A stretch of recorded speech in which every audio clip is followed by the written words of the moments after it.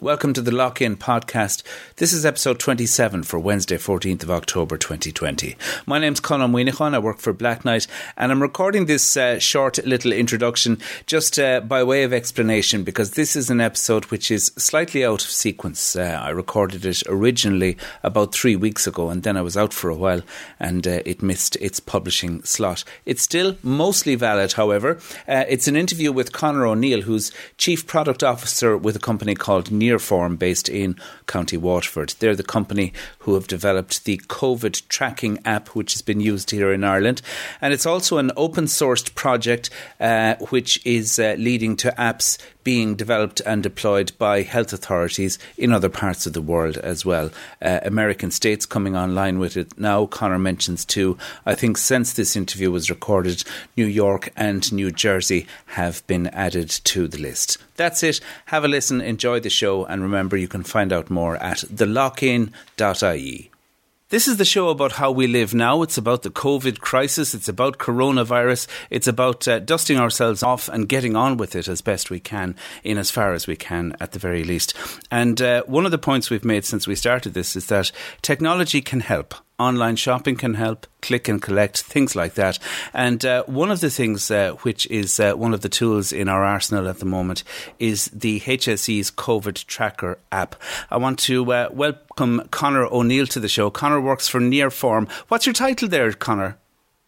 Oh, officially I'm Chief Product Officer, just that product guy you can call me. Excellent. So the COVID tracker, I should say, is your product. You guys developed it for the HSE, and using the Apple and Google API functionality for exposure notifications, which they made available as well. That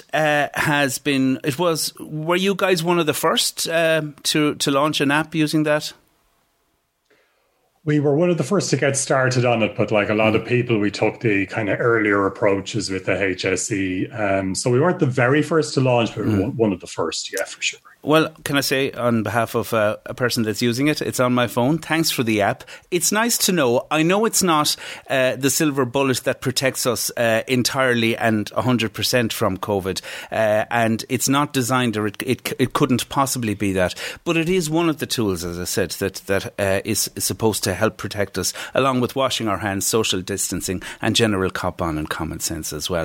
But it's crossed my mind, Conor. I'm relieved and I'm reassured to know it's there on my phone, but I haven't got any exposure notifications. I haven't been told that I've been exposed, and I've just been wondering, there isn't a great big go to end inside in the middle of that code or anything like that, is there? It does actually do something, does it? Yeah, it's actually an interesting one. I've just even personally thought about this a lot. So, the HSE worked with our professional services team, and Colin Hart and the guys just did an incredible job kind of building the app for them and iterating with them. I think recently on a call with Gar in the HSE, he was saying effectively we built 3 apps in 12 weeks as the thing progressed and as things changed and Google Apple came along. But each country and each jurisdiction is doing slightly different things, but all with the same intent, which is to kind of do exposure notifications. And really that fundamental functionality should just be in the background. And, it shouldn't be something you have to be worried about, be concerned about. I know some people, for example, think that if they're not checking in on the Irish app, that it's not working, but that's a separate piece of functionality. That's really for you. So you can actually see your history of how you were feeling over time. Whereas if you look, let's say at the app in Gibraltar, which we also did, that has nothing. Like that literally is just doing exposure notifications. So you install it, you launch it, and you're done. You may never install the thing again. But actually, to your kind of specific question there, I know both Apple and Google in recent times added little kind of notifications, not an exposure notification, but sort of a little informative notification, more or less to say, we're still working away in the background, rest assured.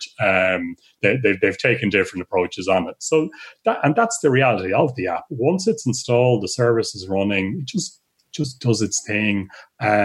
And it's only when you have that situation that, you know, you may have got an exposure notification that you have to, or, you know, you should engage with it.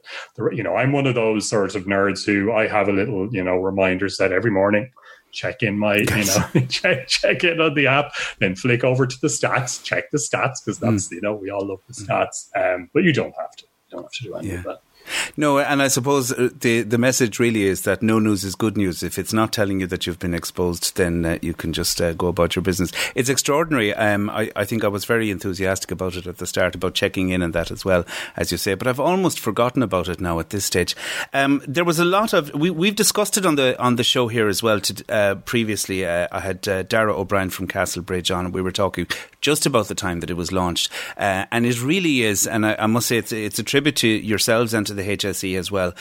No project is perfect, but this in particular, the transparency and the data protection, I suppose, openness that has been built in right from the start, I think is particularly good. There's no data centrally stored or anything like that could identify anybody. And the source code is public. Yeah, that actually, we've been talking a lot and talking to other jurisdictions who are thinking about doing apps, and really how the HSE and the Department of Health and everyone involved in that, the government, how they went about it in terms of building trust is, you know, everyone should just look at that and say that's the absolute, you know, exemplar for how you should launch an app like this. And it's not just the open source piece; it is that transparency, data protection, impact assessment, you know, all of that, everything up on GitHub. So if you're in any way concerned, you can actually inform yourself that actually, you know, this is something I can trust. And I think that word trust is so central to all of this, particularly with people just, you know, everyone's on edge, everyone's nervous. And I think they did a fantastic job. And you know, that app wasn't just Nearform and the HSE. As I said, the Department of Health were involved. There was a bunch of other companies involved, ESRI, the Gardaí, you know, the army doing testing and so on. So just building layer upon layer of trust with everyone ahead of time. So you're not fighting a sort of a rear guard battle or anything like that. It just worked. And I think that's why, you know, to date, it's still, I believe, the most successful, you know, initial launch of an exposure notification app globally. The one in Finland's been doing incredibly well as well. As of about 2 weeks ago, they had 2 million people that signed up for theirs. So, and they took a similar approach in terms of that kind of trust-based approach. And arising out of that, Conor, I mean, you developed the COVID Tracker app for the HSE. You have found other health authorities are interested in what you've done and in the experience you've gained from that. It's the app, or a version of the app, is available in other jurisdictions and for other health authorities as well, isn't it? Yeah, so and a lot of this again was the HSE realised just not just how powerful and valuable it was for us in the Republic of Ireland, but how it might be elsewhere. So they started working with, you know, Northern Ireland. We've obviously had Scotland, Gibraltar, and you know, that's in a kind of a European context. Jersey, the Isle of Jersey, just announced as well. They're all separate apps, but they're all based on the same approach and it's the same kind of core people building all of these apps, and kind of, you know, taking the learning from each one as you build the next one and refining as you go along, and then, you know, feeding back into the earlier ones. Then what actually happened after that, you know, the app was open source from the start, and that was really, you know, for Irish people to, you know, for us to have a sense of confidence in our own state's app, that it was safe and it was trustworthy. But then when we went to look at the US, you had a lot of activity happening over there, and the Linux Foundation, who, you know, the kind of the guys behind Linux from an open source perspective, they set up this public health group within the kind of the wider Linux Foundation organization, focused on these apps. And the HSE actually donated the source code of the app that we had built to the Linux Foundation, and that became a thing called COVID Green. So that's one of two apps total globally that the Linux Foundation basically support with our help. And then US states then go and have started working on apps using COVID Green and working with us and so on. So we've had 2 states go live in the past couple of days, which is phenomenal. We had Delaware went first and Pennsylvania went yesterday, which is just kind of mind blowing. This 150 odd person company headquartered in Tremor is building the app for Pennsylvania, and we have several more coming in the next 2 weeks, which are like even more mind blowing, put it like that. And this is all like, if you'd said to somebody in March that the HSE would be, a world leader in open source public health applications, I think everybody would have gone, seriously? But it's absolutely amazing to see what's happened in that time, and the positive, for all the bad things that are happening in the world right now, what an amazingly positive outcome for everybody here. It's uncharted territory, and it's been interesting just to see the way open source software development, the way proper data protection principles and things like that have been employed right from the start, and how they have an actual very positive application and effect when it comes to this particular area, Conor. But you mentioned 150 people working for Nearform. Who are you guys? Based in Tremor.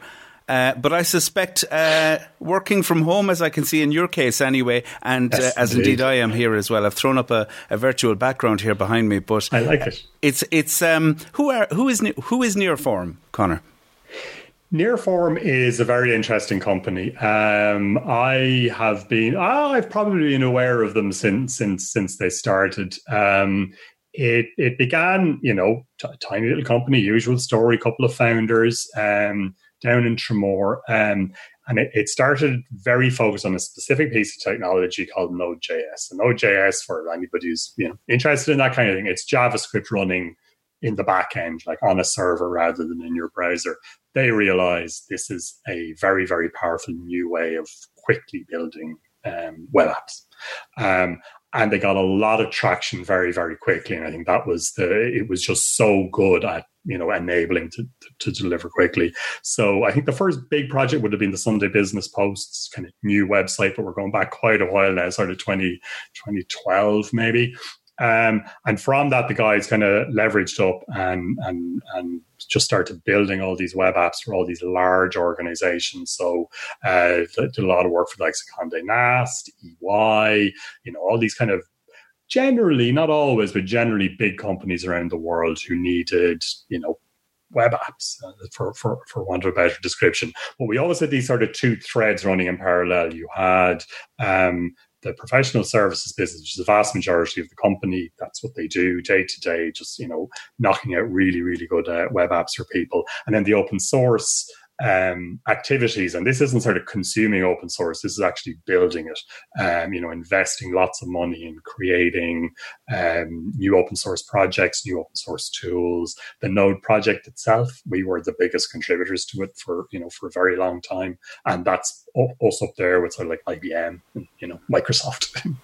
Nearform from Tremor, as I call it, the Silicon Valley of South Waterford. But the kind of unusual bit of all of that was the company was remote from the start. So you have Cian and a couple of the guys in Tremor, but the vast majority of the company are just scattered all over. So it's not like, people often think, oh, so you're a kind of an offshore outsource, but it's not that at all. It's live wherever you want. Do the work. We all come together in remote teams to deliver whatever needs to be delivered, and then go and do the next project. And then when the HSE work came along, it was like everything came together. Remote team, tick. Experts in delivering fast apps, tick again. Has done a bunch of stuff in Bluetooth, tick again. Experts in open source, that'll do as well. So it was just one of those and I jokingly say sort of overnight success after 10 years of kind of hard work. By a lot it takes years to build people. an overnight success, Conor, as anyone who's been an overnight success will testify.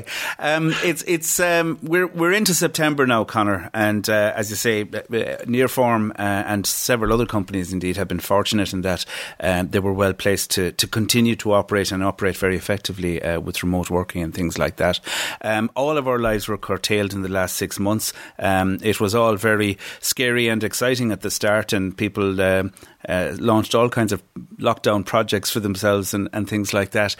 And now, I'm not saying that there's fatigue setting in, but we're starting to realise, it's beginning to dawn on all of us, I think, that there is no end in sight.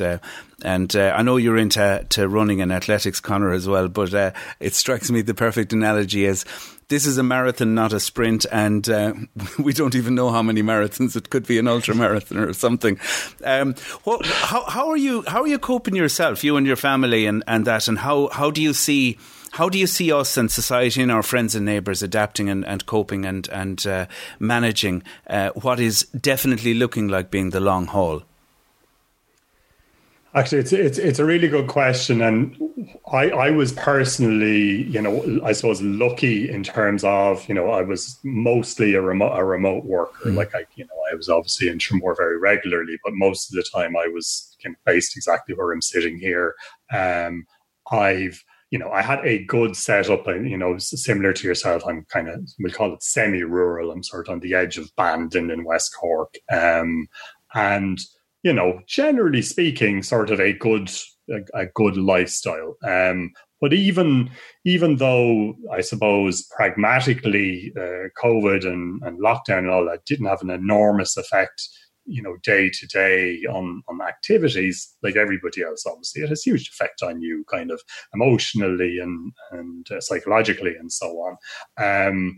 But I think for us around here, everybody just seemed to get into a rhythm relatively quickly. And I know exactly what you're saying about fatigue, but I think I took possibly a pessimistic view that, I'm one of those people who said, it's never going back to normal. Like this is the new normal, and there's massive adjustments going to have to be needed. And that's not, long term. It's not. I know so many people think, how much longer do we have to wait for everything to go back to normal? And I think I resigned myself. I don't know if it ever is. So, what do we have to do as sort of individuals and families and so on to be able to deal with that.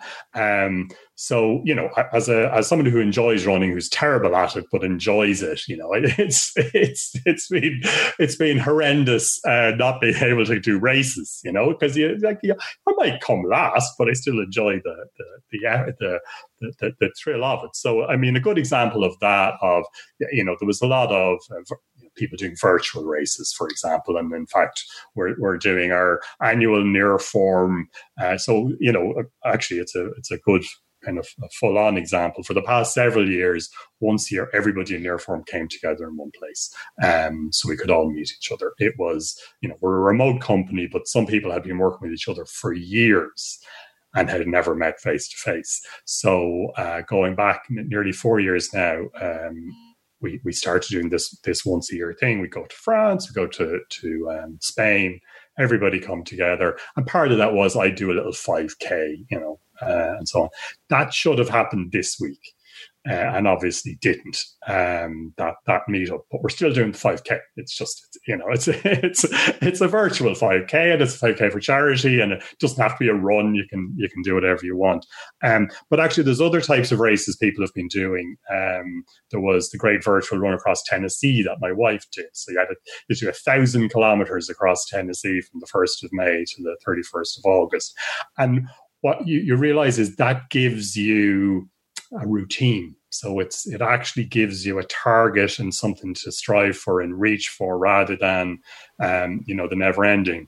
And, you talk about marathons, I've done marathons, I've done ultra marathons. Like the idea at the start of a 50 miler of running 50 miles would just drive you nuts, because so you don't think of it like that. You think of it, when's the first aid station? 5 miles. I can do 5 miles.